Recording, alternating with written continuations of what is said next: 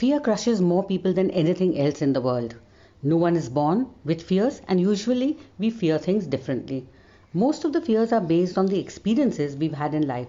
That is why children are not afraid of anything, because they have no disturbing memories.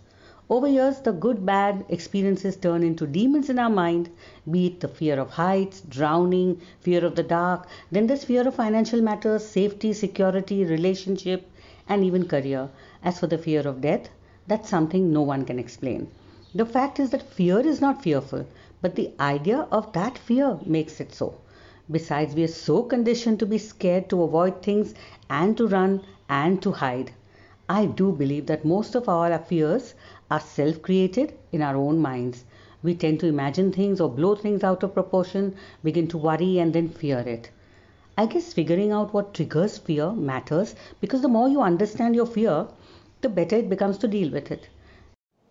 Simple things that we can do: breathe through the panic, face the fear, don't imagine the worst, don't try to be perfect at all, visualize a happy place, and definitely talk about it.